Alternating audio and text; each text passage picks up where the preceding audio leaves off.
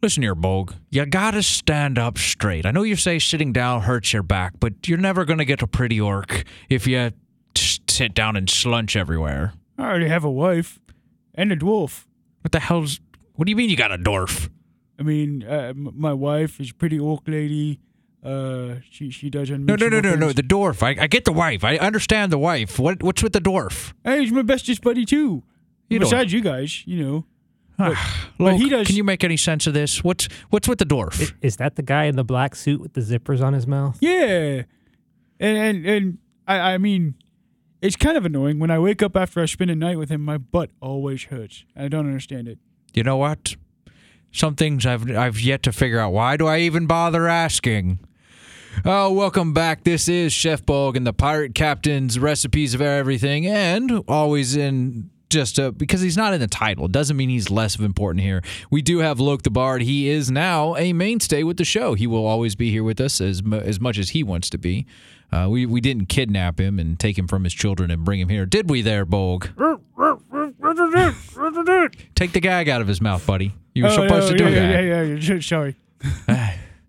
Anyway, welcome back to another episode of Chef Bolg and Pirate Captain's Recipes for Everything. You know what I didn't mention in the last episode a couple weeks ago? We did not talk about it being our 10th episode. Oh, wow. It's a minor milestone. You know, there are other podcasts out there that have hundreds and thousands of them, but we made it to number 10. Yeah. I mean, that is a big milestone. A lot of smaller podcasts just don't make it that far. So, hey, we're doing something, right? It took us a year. But It was a pandemic. We got Fuck pandemic. you, cancer. Yeah, pandemic, cancer, the army, like you name it. Because there was a couple episodes we were trying to get something done back in May when I was on my way to Croatia for Defender Europe. So Honestly, it's been as hard as trying to schedule a weekly D&D game. oh man. So when you guys like, obviously we're all in a group chat. We just we're all friends. We know each other's families and stuff like that. We show up to each other's kids' birthday only parties. one of us has been able to meet with a certain person's family. Oh yeah. we like. That is my trump card to everything, and nobody will be able to beat me on that one until something. I'm telling you, when we finally show up to his wedding and his mom meets the rest of y'all, it's going to be hilarious because she's just. Wait a minute. Should we get into where the Loke is trying to hit on that guy's mom? That's the long-running fan theory. Like, if this was an episode of something, that would be the fan theory. Is that I think that's the real reason I haven't met her, because I think he's scared. Oh man.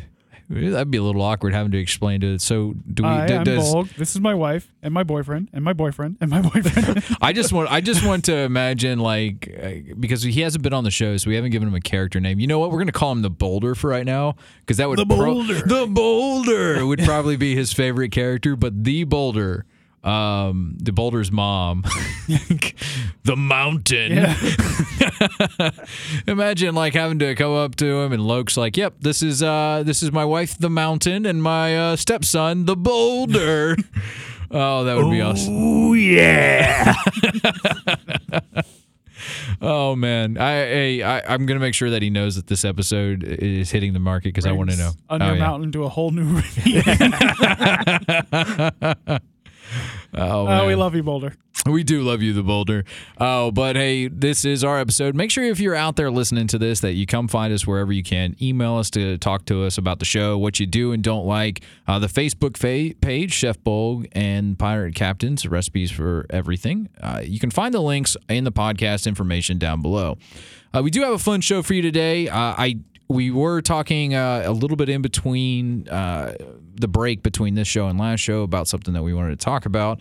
And you were talking about how to make sorcerers better. Yeah. I know this is kind of like been your big deal, so I'm going to let you explain that one too. I'm going to sit over here and drink my coffee. And the previous episode, we were talking about some of my homebrew, and there's one I wanted to get into that we unfortunately didn't get into. But I'll get into it a little bit now. What I think sorcerers' main problem is they don't have like quite the niche they should. I feel like Loke had brought up a good point. They should maybe be tied to a certain element per subclass. Well, I mean, yeah, because you've got the Sorcerer's Storms that does that, and where they really are. They're tied to the shadow magic, I guess, but and the draconic bloodline, I think, are your only ones that are really tied to elements. And if you're really thinking about an element, but yeah, if you listen to the last episode, you know our problems with the wild mage, the wild sorcerer, that you're destined to kill somebody and or yourself. Yeah. And the thing with the elements, though, we off the air before we started here, we were talking about if you tie a line to, say, lightning, for example, there are currently no second-level lightning spells. So could you? You'd have to reskin something. Yeah, I was going to say, you're a fan of reskinning because you've allowed me to reskin a couple things to kind of fit the aesthetics of characters. Lightning sphere. Maybe or maybe the flaming spear that does lightning damage. Yeah, lightning ball. Yeah. But I mean, I guess if you could create a sorcerer, which I think is what you've done here, Bolg, you've created probably a sorcerer that it adds that flair of magic that goes with its element. So go ahead and let's dig more into this. I'm going to stop interrupting. Well, it's not even really elements. That I actually have a school of wizards that actually goes into the elements because wizards, again, last episode we have wizards don't fill a niche, and that was the one I chose to do instead of sorcerers. But with sorcerers, I chose catalyst magic, which is something from my world. Catalyst magic is the basest form of magic. You take a flint and some steel, smack them together, get a spark, boom, now you've got a firebolt. Right. You know? So what I did with the sorcerer is just overall took away all the spells. All right, so hold on. So let me stop you right there. You're taking the spells away from a spellcaster class. I'm taking the leveled spells. Okay. So is it becoming like a warlock? Cantrips. All of it. So you can only cast cantrips or everything becomes a cantrip? You can only cast cantrips. Okay. Now, but where you get is you get the ability to take sorcery points from either spells that are done to you or from friends or from enemies, and then you can empower your cantrips with those sorcery points. And at the biggest disadvantage of a spellcaster is you have a limited number of spell slots. This is a continuous caster. They don't have to worry about that. But cantrips, you're never going to run out of cantrips. Or if you're somebody who played the older games and you're listening to this podcast, it's the 0 spells. You never run out of cantrips. Yeah, you never do. But the problem is you only get a certain number. Anytime that you would learn a spell, you get more cantrips. So, and it's from any spell list. Okay, but here's the issue. Cantrips have a real scaling problem. All right. One of my issues with cantrips is that, like every 4 levels or so, they get a minimum of an upgrade, like 5 levels, I think it is. It's like 5, 10, and 15 that they get an extra hit die, but that doesn't do a whole lot. The only one that really does anything, and you even have to give it a little bit of a bump, is the Eldritch Blast, and that's because of the Warlock. So how are you gonna create damage for something like? And I get it, D&D is not always about a damage game, but sometimes you're gonna have to fight. Well, let's jump to 6th level then. I have full power catalyst. At 6th level, you learn to use your catalyst gloves to full effect. Whenever you cast a cantrip, you may spend 2 sorcery points to increase the damage dealt by 1 damage die, or increase your spell save DC by 2. This effect can be stacked, but not combined. So you could, if you were saving up your sorcery points, spend 6 sorcery points, and now you've got 3 additional damage dies on that cantrip. Well, I mean, I guess that makes sense and it adds up. I'm just worried that you're going to get, like, let's say you have a longer running campaign. On average level, what do you think your campaign ends at? What's the average level? About 14. Yeah, we've skewed lower recently. This most recent campaign is ending at 12. So that's throwing off the average down a little bit too. So it's about 14. Yeah. Okay, so once you get to that level, though, you're still losing out on quite a bit of power that's going to help you survive, because that you're not god tier. You're kind of what's right below a god, demigod. You're demigod level essentially. Yeah, and that's the point of the class is you're not going to have the big explosive spells of a wizard, but then you also have more utility because you have more cantrips at your fingertips. I want to see something like. My only issue with this is when you're talking about the gloves, it makes me think, because what makes a sorcerer and a wizard different is that sorcerers are naturally born. In the last episode, I equated it to basic down. It was like a Harry Potter reference. Harry, who he obviously didn't know he was in magic, but once he found out, everybody believed him to be this great thing. But it wasn't. It was the wizard who would have been Hermione. She learned over time. She learned how to be this great wizard. Versus Harry, who was just kind of like lucky and he just happened to do the right thing. So sorcerers are naturally kind of like it's bloodline or it's infused in them or something like that. They don't learn the spells. But with the way you're talking, it's kind of like they're getting their power from somewhere else. Does that make sense? What they're doing is the gloves are there as a catalyst for improving what they already know. So the first time you get them is actually level 2. Additionally, you gain a set of catalyst gloves. These gloves help make casting your cantrips faster. That's basically all they do. Starting at second level, while wearing these gloves, you may cast a second cantrip as a bonus action, but if you do so, you may not use sorcery points this turn. So you can choose to cast 2 cantrips. Well, second level, that's pretty OP. I like the finger guns thing you're doing. Because this is all based on... put the safety on those finger guns, all right? Oh, shit, my bad. But this is all based on my Catalyst Mage from my world, which is in my system, which is completely different. There's no sorcerers, there's no wizard. All spellcasters are labeled mages. So, well, I mean, mage is just a general term for casters anyway. What do you think of this, Luke? How do you feel? This is a very world-specific homebrew. It is something designed specifically for his world based on the novels that he is putting together in his head or individual game sessions he's put together for his players. So it's going to have different rules than the normal thing. It's just like if you tried to play a homebrew of The Witcher's not going to follow the normal D&D rules for a normal subclass. So you're going to have to you start with something and you tweak it. So he started with a sorcerer and he's tweaking it. I can feel you on that. I feel like. I guess it goes back to you're saying with the world that the world may not be as tough as a different world. So and this, when I was playtesting these, this by far was the most popular. People loved this. Yeah, and it was we would go for a very very quick set of sessions from 1 to 20 to test everything. Because one of the problems with spellcasters in D&D and a lot of the new players, you're coming in with much more of a video game mentality. They want to be able to come in and shoot that firebolt every time. Like, hey, mash the X button. Right. Mash the X button when they come in. So by making a cantrip-focused caster who can just, limit break every now and then to make those cantrips more powerful, putting it in video game terms, all right. Where you're attacking, and then you hit them with the bigger, harder punch, but you don't have to worry about tracking spell slots. In Tactical Turtle, if you're one of our listeners, by all means, put on the Facebook page what Elroy did to what I thought was going to be a party wipe. Please. Make sure you guys go to the Facebook page at Chef Bolg and Pirate Captain's Recipes for Everything. You can find us by searching that up. The link's also down at the bottom of the description, and we're going to have our homebrew stuff. We will be interacting with you guys if you post on here. Tell us what you do and don't like about the show. Like I said, I'm not I love the idea of homebrews. I love the idea of creating stuff. I think in the last episode a couple weeks ago we were talking about how power creep can be a thing, but what if you're not powerful enough? Like, what if you don't even bring anything to the party? Yeah. Like, that's a big thing.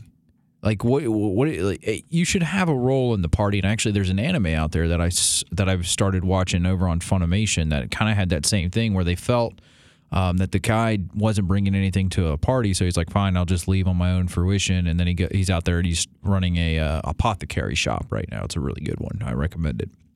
I couldn't tell you the name off the top of my head, but that's something. Like, you should want to bring something to the table. Yeah. It doesn't always have to be damage. And we'll go around the room real quick. What is one thing that somebody in the party needs to absolutely do that is not damage? Let's start with you, Bolg. And let's also take away healing out of the party too, because I want to kind of I don't want it to be too simple. The healing's the other is damage. It's just in reverse. Okay, we call it reverse damage. For me, it's knowing your role in role play situations. You should know. But that's not your party needs a face. I think. Yeah. Okay. So all right. You need a face. So and that's kind of You need to have the face. You need to know where you're supposed to be when the face is talking. that kind of thing. Because if everybody's trying to be the face, there's going to be issues. There's not only interpersonal, but with... Sometimes those issues are half the fun, too. That is true. Spoken like a true DM. In a current campaign we're playing in, I'm playing a murder hobo. Yeah. Literally, he's a hobo who murders people. But he thinks he's the face of the party.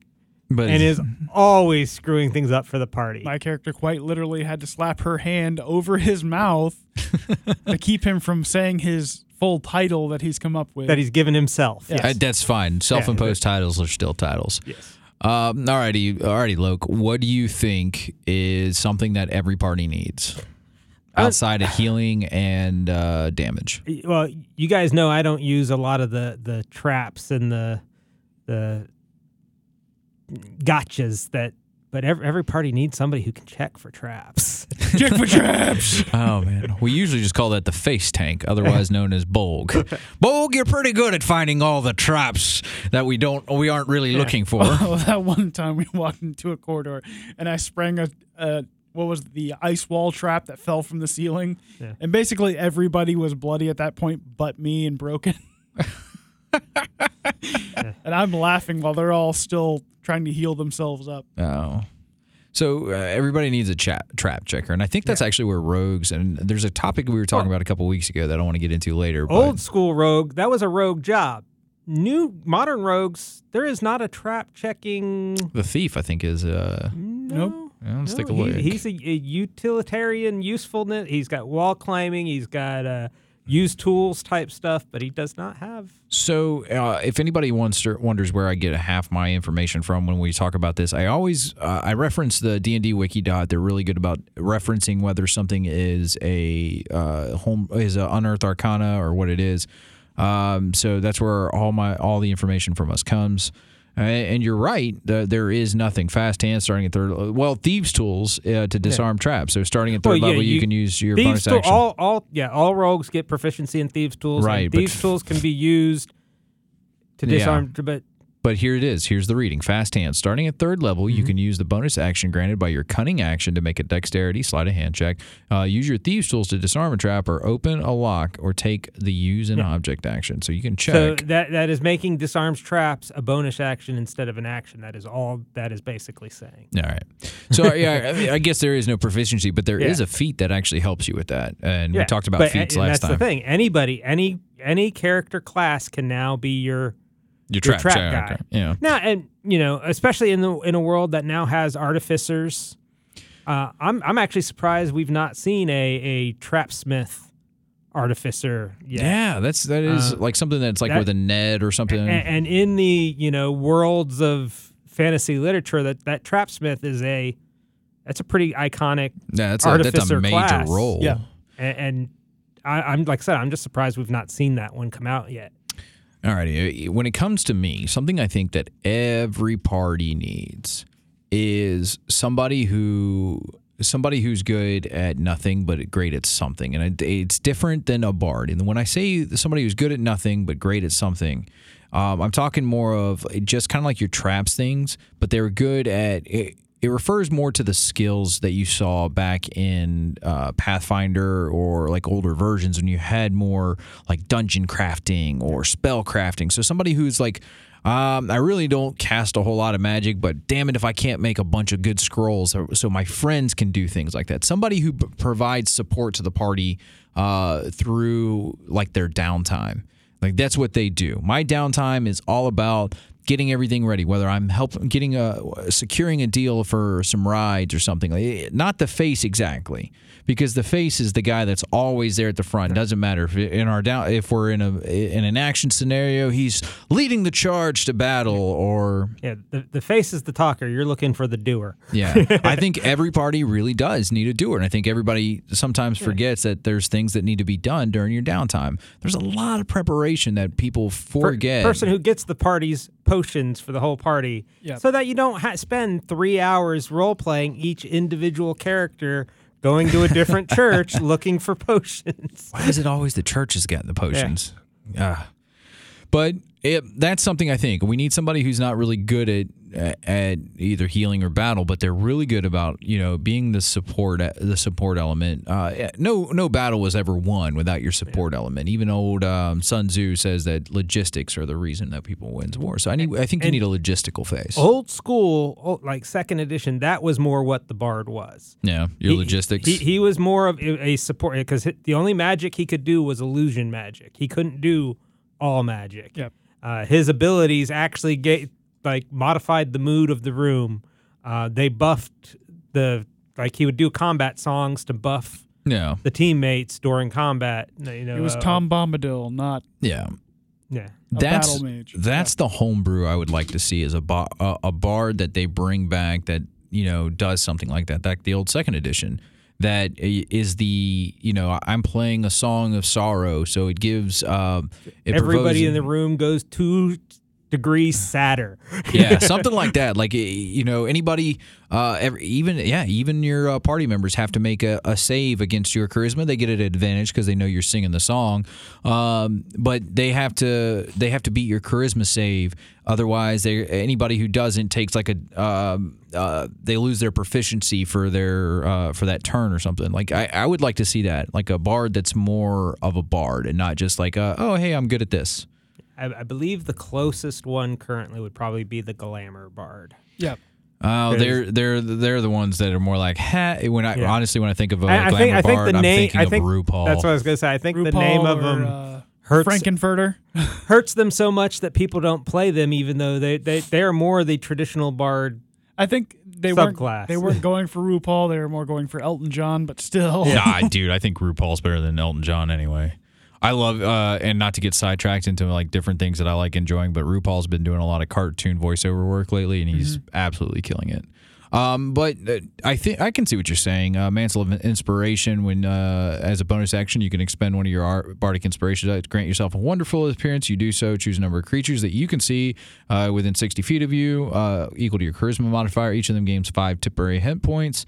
So they're buffing the party. I want to see something more that does just in general, like, hey, here's a list of songs or a list of dances or something. Here's the Iliad and the Odyssey, and you tell these stories, and it inspires your party. Yeah, and I think that's something they when they combined, where all spells are now the same. Like, it doesn't matter if it's Divine Cast, Arcane Cast, or Psionic Cast. Mage Hand is still Mage Hand. Right. When they did that combination, that's one of the things I think you lose, because all bards magic was song based. Yeah. It is, you are not casting Fireball, you are singing the Song of Flames. No. And flames are just your voice is so hot that it's So maybe even making, not even so much as homebrewing a new bard what do you call it? Subclass. Maybe a bard spell list. Like, you have to, like, you put of fire, and the only reason I say it's going to be blank of fire, so now I can put in it's the dance of fire, or it's the battle hymn of fire, or the concerto, whatever you're playing. Because like one of my favorite bard instruments is honestly the violin. I don't like the mandolin. I feel like I imagine Charlie Daniels beating the devil. And that's how I imagine like a really fun, like, kick-ass bard. I can honestly see that song being like a fire song too, just as he's playing it, fire shooting from the fiddle. Yeah. But I think that maybe a lot of them should be able to be chosen as maybe not the quite as big of a spell list as they have now, which is one of the reasons why lore bards are kind of broken, which we've brought up in the past. But, but having a smaller spell list, but they're all basically rituals. They don't cost spell slots, but you have to play for that entire time for that thing to get be working. The effect. Yeah. I'd give them, like, even with that ritual too, I'd give them a little bit of a bonus effect to it, something that makes it unique to being a bard that the other classes can't do, and you got in taking away from the bard. How often does your bard ever use the Song of Rest? My bards? Never, because we end up we always.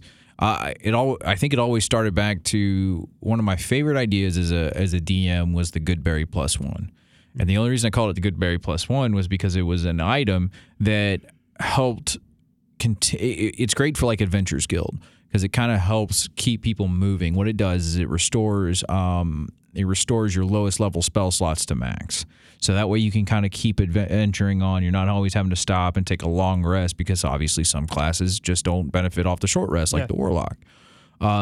So that's something that's helped out. But the Song of Rest, we don't ever do it, because we end up always we find that one room or something. Because any party worth its salt's got to have a cleric in it, and the cleric gets nothing off the short rest, so you wind up taking a long rest. Yep. Every time anyway. I beg to differ. I think a good party could be without a cleric. Well, I think that's just a failure of the rest system in 5e, is that nobody takes short rests. Nobody bothers with it. Yeah, because rest. you have one class that honestly benefits, but it's hard to take long rest when you're dungeon delving. And this is honestly something that I don't even like, even in your campaign, Lokes, is the fact that we end up leveling up in the middle of a dungeon. How do we learn stuff when we're in the middle of a dungeon? Yeah. Like I said on the last episode, I've back to playing a little bit of the Burning Crusade Classic on WoW, and you have to go in and level up your spells randomly. Every 2 levels, you're going to level up. You're going to get a couple new spells, but you're going to be leveling up a lot of your old ones. So, still playing the Shaman, I have to level up my totems, so they do more for me. What I'm missing out with what you've got going on is the fact that I'm in the middle of a dungeon. I've been in here for probably a week or so, because it's that big of a dungeon. But I leveled up come next episode of the campaign, and how did I learn all this stuff? How did I all of a sudden just be like, oh, you know what?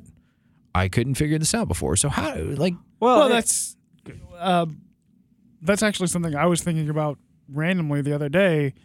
Something that was from Oblivion to Skyrim, they changed the leveling up system. Yeah. Whereas in Oblivion, you got your level, you had to find some place to lay down, to rest, and to think. And that's how you leveled up. You reflected on your purpose. Now it's just like, oh, now I look up at the sky and, hey, now I can level up. No. That's the rest is, for me, reflecting on your experiences, and that's how you level up. Yeah, and I've become a big fan of lit RPG novels recently, and, where the leveling up is part of the universe.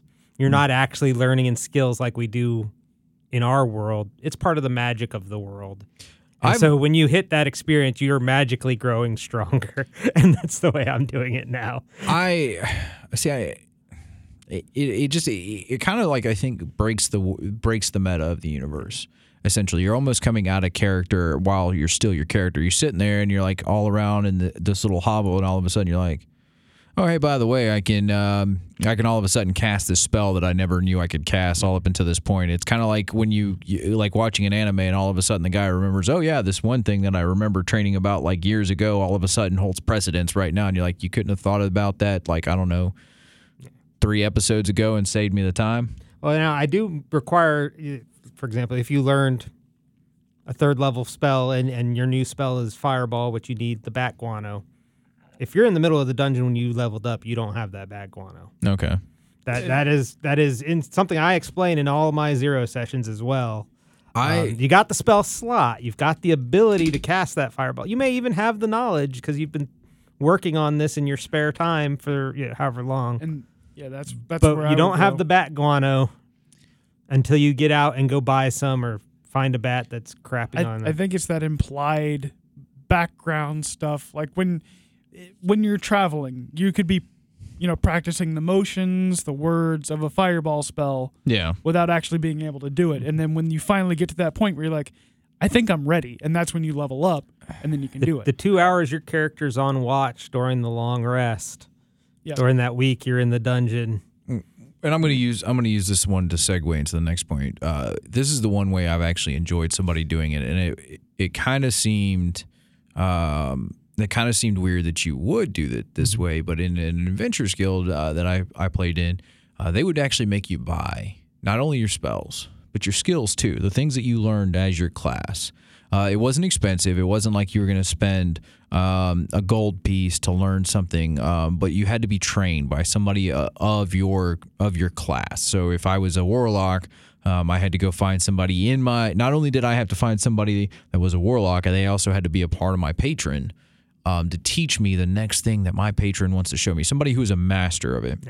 Well, that works very well in small party situations and when you're using staggered experience. Actually, So if you're the only one leveling up this week, I mean, even then, no. I think it's you can something. take the time to go do it. well, I was thinking that two of the few classes that shouldn't have that problem are clerics and warlocks, because it's like, okay, I think you're ready to learn this next bit of information. Wizards are pretty good at that because they don't learn everything every level. There are a few of them that would wizards suck. can. Well, you brought it up the last episode. Wizards can look at a spell and write it down. They could be a 9th level spell, and they have it in their book. They can't cast it, but they have access to it. I just the Adventurers Guild way they did it, I thought was Yeah, but was it's unique. just with a party of 8, a 4-hour block that you're playing with, Yeah. to spend an hour of that block handling the level ups every week, that would get repetitive if, somebody's leveling up every week. But, a party of 3? I think even with a bigger size party, I think that's still a viable option. Like it keeps people from. Just think how long it takes them to get their potions when they go to the town. Sometimes you got to streamline things. Like eventually, some people and I get some people want to role play, but sometimes you have to admit, like, hey, look, for the benefit of the party, right? Let's do the roles. And that's what I'm calling this. I'm calling it streamlining. Okay, streamlining for party size. You beat me with my own, you beat me with my own argument. Fair enough. But I do want to go into the Adventurers Guild. A couple weeks ago, when we were on our way back from lunch, we were talking about that Adventurers Guilds. We were on our way to lunch. The goods and the bads of Adventurers Guilds, and I thought we made some pretty good points. And I want to see maybe if there's anybody out there, if you've been in an Adventurers Guild, make sure you drop a comment and let us know what you think about it. And we don't mean Adventurers League. We know plenty of you have been in Adventurers Guild, but an Adventurers Guild, completely different. Yeah. But we can go over the structure of that type of thing so that everybody understands what the difference is. But what do you guys think is like the best thing what is the best thing about an Adventurers Guild and what's the worst thing? Instead of starting with me best buddy Bolg, I'm going to actually go over to Loke and see what you think, because you're an active DM constantly. I want to see what you think about it. Well, for the player, it is very player focused. It is very good for the player. You can pop in this week, miss 4 weeks, pop back in, and you're in a game. You don't have anything to do at that time. You go in, you play. If you're busy, no big loss. It makes it easy. It makes it easy to be a player. Right. Now the flip side to that is it makes it very hard to be a DM, because you've got to do more of your stuff has to be much more generic, because you don't know who's showing up this week. Yeah. You've got a party of 5 first level characters, but you have that's the same thing with even in a thing. You never know who's going to show up, because life happens, and and I understand that. But as a player, even in the Adventurers League, I think that's a normal problem for even DMs in a regular campaign like you've got. Yeah, but in that campaign, you have a scripted. Okay, Bolg is going to be playing a barbarian. Right. Pirate captain's going to be a swashbuckler. You know what these elements are. So when you build the treasure hoard, you're giving, Bolg uses a maul, so we're going to put a +1 maul for Bolg to find. And Raja. you know these things as the DM when you're preparing for the, in these Adventure Guild, you don't know what's going to show up. All right. If you're sitting at a table and it just happens that everybody brought spellcasters, and you wrote a melee heavy, Oh, you gonna learn today?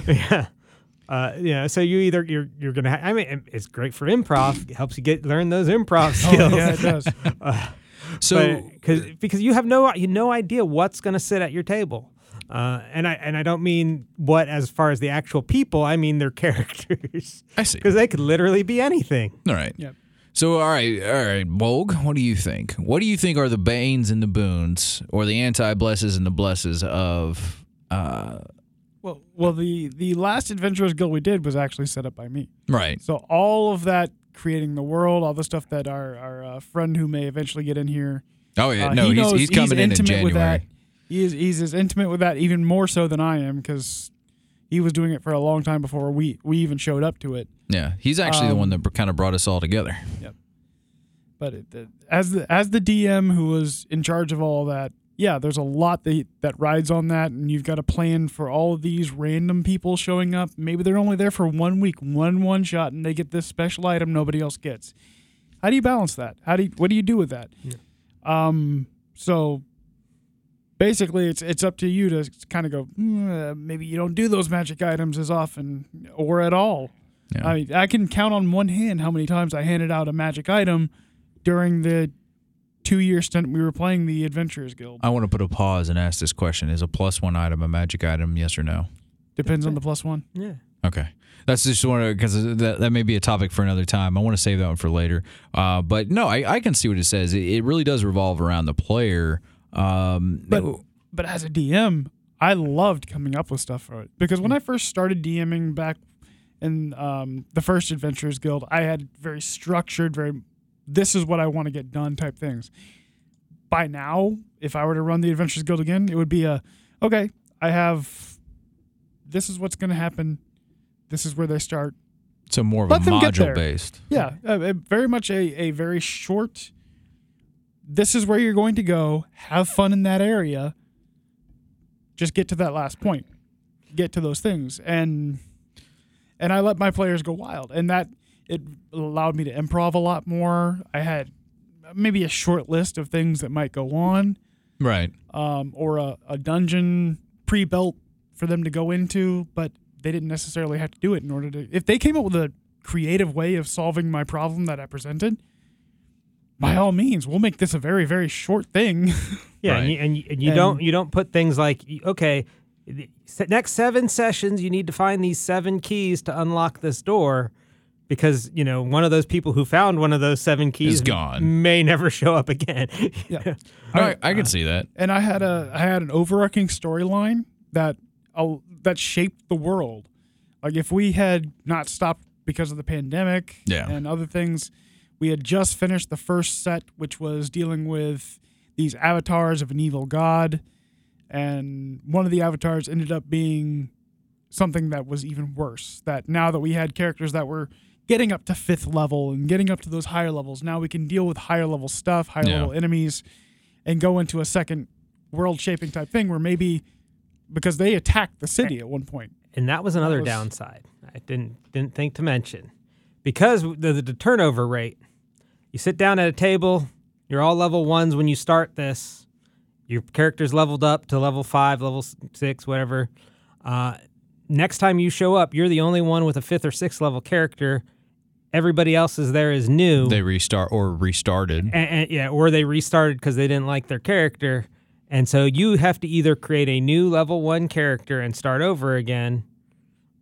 Yeah. Or the DM has to somehow make an adventure that's safe enough for those level 1s, but not gonna be completely walk through with a level 6 in the party, which is it was a struggle. Yeah. So that was one of my issues with Adventurers Leagues. I think they're great. I think they're good at getting new players introduced, which leads honestly here's to my other issue with them that I don't like is I don't like the pre-gen character. No. I get we've talked about in the past about how important a zero session is to any game. All right, it sets the standards, it sets the rules, the atmosphere of the whole thing. It should answer you should have every question about the campaign answered in that zero session by the time you finish your character.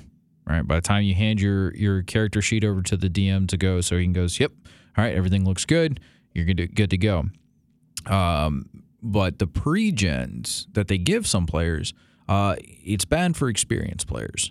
All right, people who have an idea of how they want to play it, but if you tell them, all right, hey, you're going to play this character, he's a lawful good warlock, you got to follow by these rules, you're just kind of like, no, and it kind of ruins that. But it does give the chance for new players. I think that Adventurers Leagues or guilds, leagues, whatever, are great for the new player. And that's why you need them out there. I think they're very important because they help players kind of get introduced to the game. You don't always have to go in there and buy a book. Obviously, you can find PDFs online. I'm not telling you how to do it. You can find the information. I said I use D&D Wiki for a lot of my stuff for the things I don't have. But it allows players to kind of come in and sit down with experienced people and get that information, to be able to kind of like come to terms with things quickly. Because everybody in here has one class or something that they're really good at. You've got the Bard. You've got, I'm not sure what yours is because I see you behind the screen. Forever DM, yeah. Yeah, the Forever DM. That's actually another bane to the Adventures Leagues. You get DM burnout because some people get stuck being the DMs all the time. So they get burnt out. But then you have me, who's a Warlock guy who knows so much about the Warlocks. Like, hey man, you're gonna want to do this for a fun one. Hey, how do you want to play your Warlock? Let me tell you. So each of us has that experience to share with the new players. I think you do. I absolutely believe you need those those Adventures Leagues, but I think there's a lot of bad sides to them. Yeah. So that was. But in our current world, the way people's schedules work and those kind of things, that is also some people's only option. Yeah.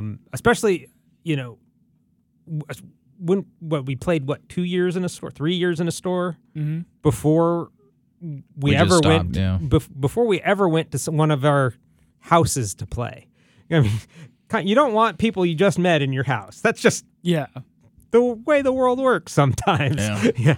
Well, I mean, there's certain, oh man, those, get in, get out, no commitment type situations for a store-based game is pretty much the way it's got to go. Now, all of us being, homebrew world, homebrew story, create your own character, create your own adventure type people. Yeah, we're not going to like the pre-gen characters or the scripted. Okay, this week's module says we've got to do this, and we have 2 hours to get it done. So there's a lot to do. So we don't want any side talk or whatever because we got to get through this. Which is what happens in a lot of those. Unfortunately, is it's.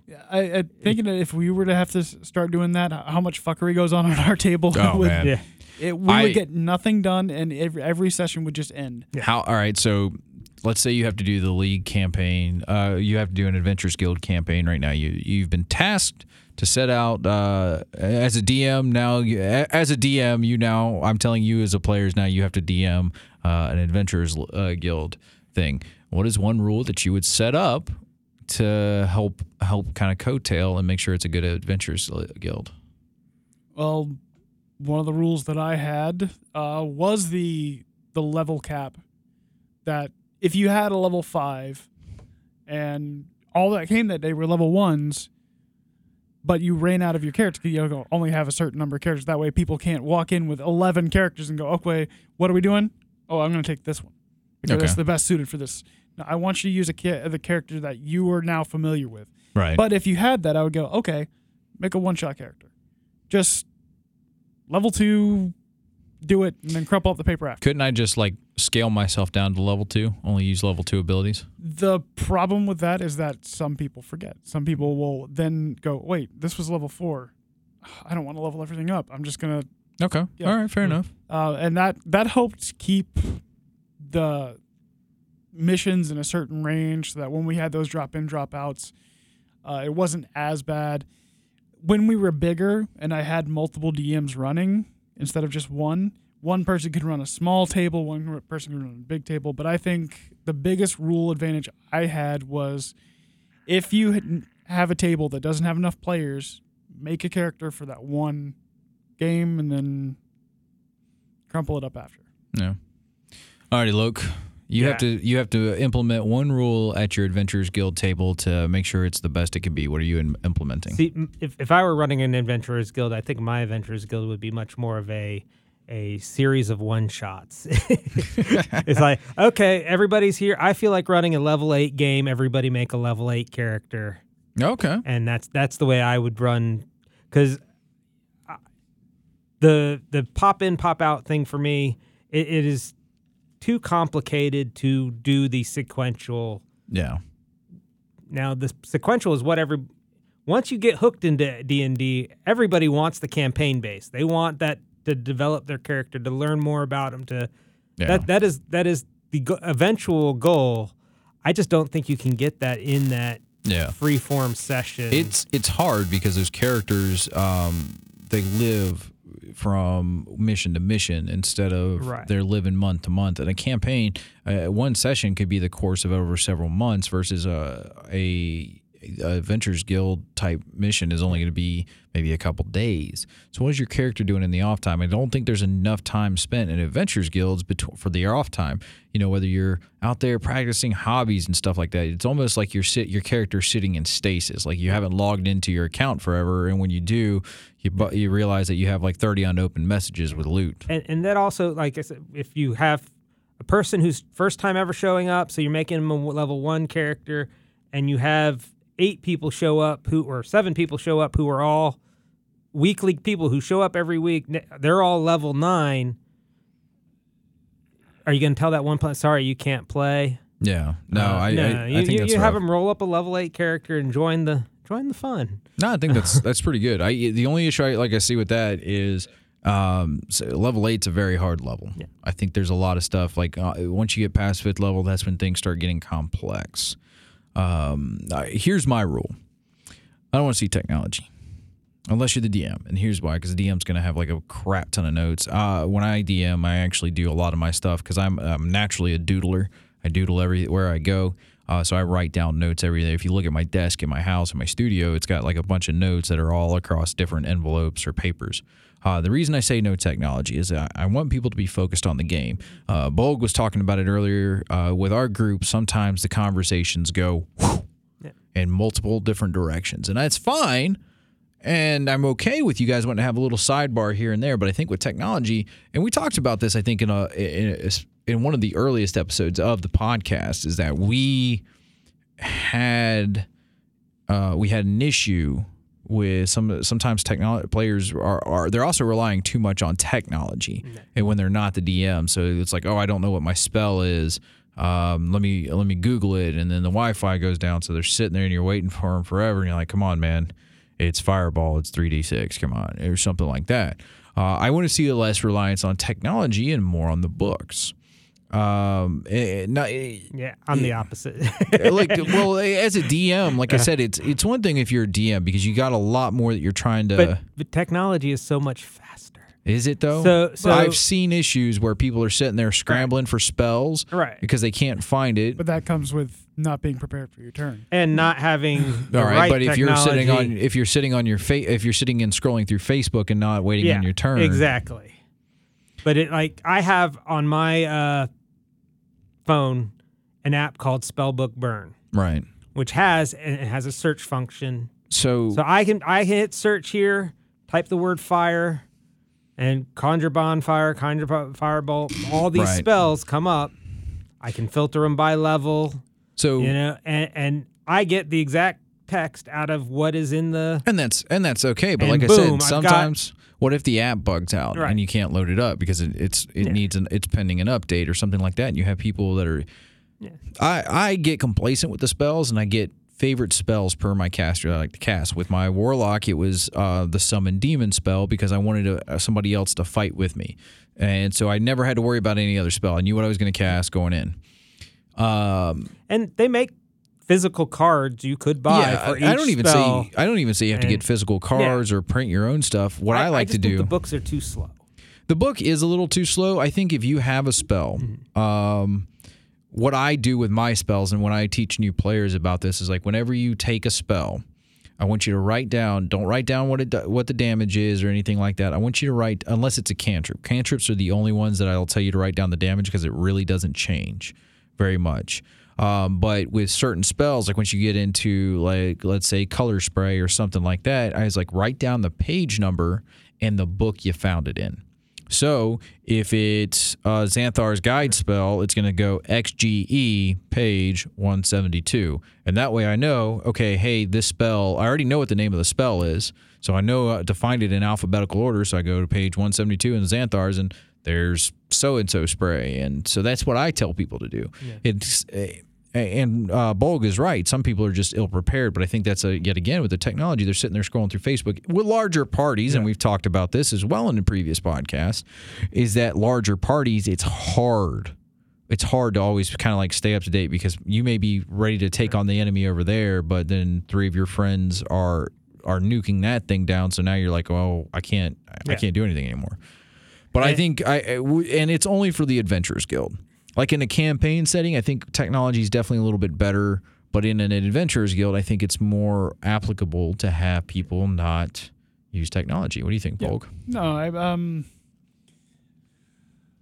I'm torn because I'm stuck in between. I love having the books there in front of you. I think that's the perfect way to get them because if you just have all the information at your fingertips, you're going to find what you need without looking at the context of what you need in terms of the greater rule set. Yeah.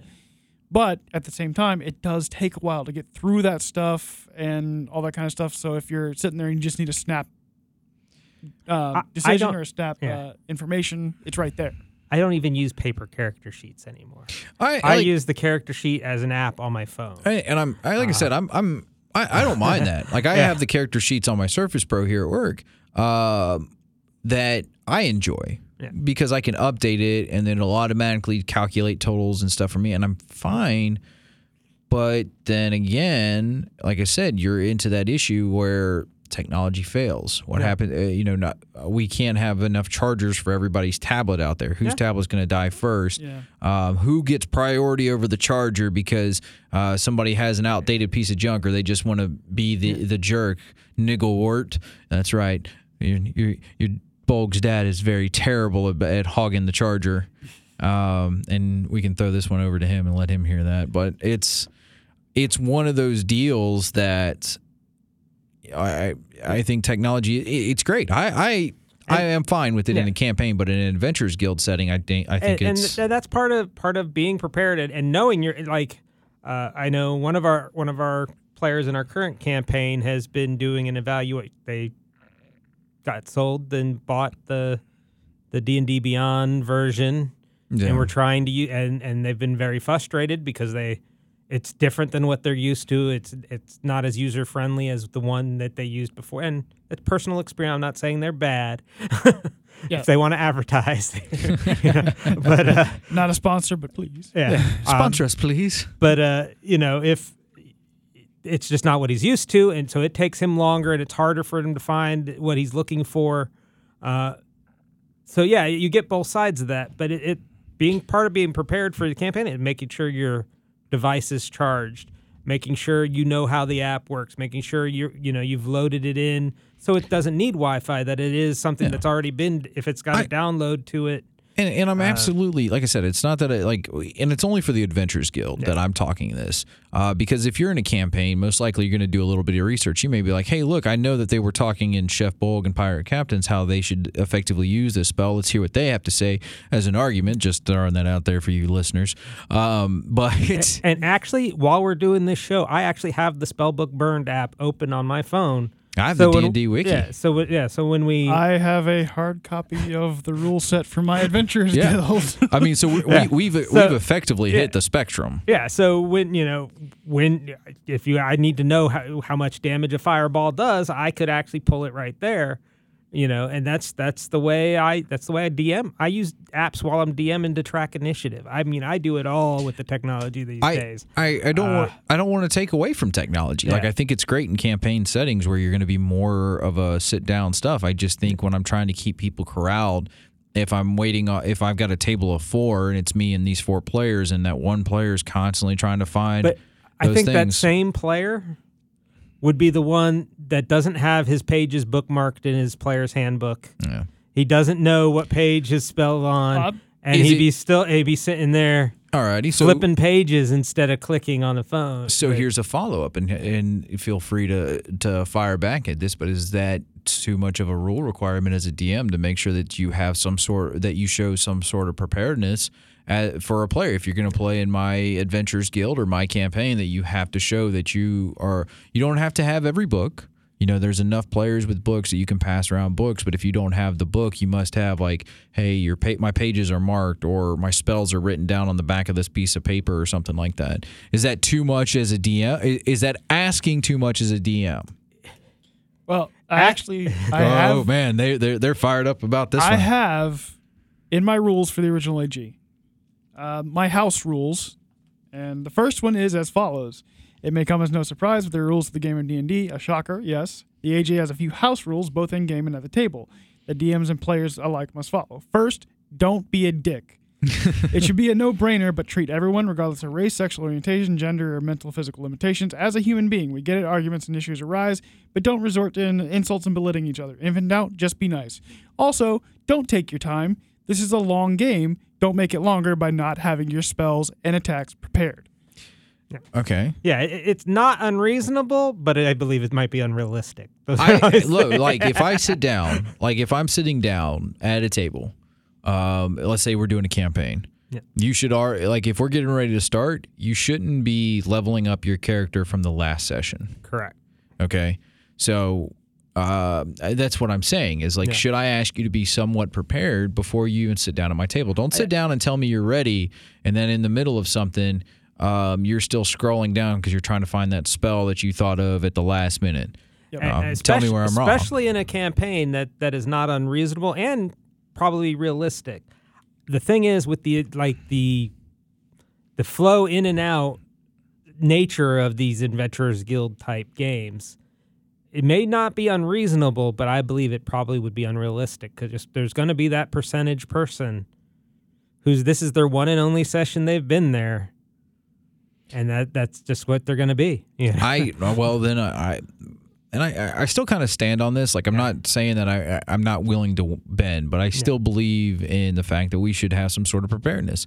So, like, if an Adventures Guild starts up, I think there should be, even before the first campaign, first mission starts for the Adventures Guild, there should be like a mini zero session where everybody kind of gets caught up, where you take the time from last session to make sure that everything that you have is set and ready. Something that I thought we were trying to get implemented into our Adventurers Guild was we were actually going to give you item cards for the stuff that you had. I have copies here of this book. I tell you, that was going to be great. Where we would issue you out, you had somebody that was the broker, and they were going to hand you back out your inventories. They were holding your stuff in the armory. You couldn't just walk around town with your weapons, in a sense. That way you weren't kind of like cheating the system. And last week you came back. Last week you only had a +1, but now you got a +3 sword, and you're like, wait a minute. Yeah, and that worked in theory. We had some people walk off with some cards after showing up for a couple sessions, and yeah, but that's where we needed the broker idea. But the idea is we have that zero session, like it's an hour before, where everything kind of gets like settled out. All right, so that way when we sit down at the table and we start the next level of Adventurers Guild, where each of us is a DM, there's no players that are coming up to us and going, well, I don't, and I get it. Now you're probably going to say, well, what if somebody can't show up on time or something like that? Now, I get that, but you need to, you're going to probably have to miss that campaign. You're also mission. most of these organizations are completely volunteer. I mean, some stores may be paying their DMs to host and run this stuff. Like, who the hell is doing that and we're not getting paid? But most are volunteers, people who love the game, are setting this up, and it's not their job in most cases. But even if it's not your job, there are some people that still showed up that did an amazing job. And that's what I'm saying. But it's all volunteer work. So sometimes, to hope to have the storekeeper, somebody who's running the overall league, these 6 people who are going to DM a great game for these people and keep the new people happy enough that they're going to come back every week so that your guild doesn't just die off. Sometimes, you got to deal with the person who wants to play with their phone while they're playing the game. I know. It's gotten a long way, but it was a technology thing. It's not that I'm anti-technology. Right. I love technology. I work in a multi-million-dollar radio studio. And like I said, it's reasonable. It is completely reasonable. I just don't think it's realistic. I don't think it will ever happen. Oh, well, you know what's reasonable right now? It's the end of the show. We've been out here for another hour there, Bolg, best buddy, and our newest bestest buddy, Loke. He's like bestest buddy diet, though. He's not as... It's just number 3. It is the end of the show. I appreciate everybody out there that's listening. Make sure you guys come find us on Facebook. It's the Bolg and Chef Bolg and Pirate Captain on Facebook. You can email us at bolgandpc@gmail.com. Come tell us what you like. Share this with your friends. Leave a comment wherever you're listening to. Give us your home brews. Give us your stories. Absolutely. Give us your rules. Yeah, tell us what you think about what you would do to change your Adventures League Tell or us we're guild. wrong, please. Yeah, go ahead, argue with us. We'll take your comments, gripes, bitches, complaints, and messages. But with that being said, say goodbye, Bolg. Goodbye, Bolg. All righty, guys. We'll catch you in the next episode.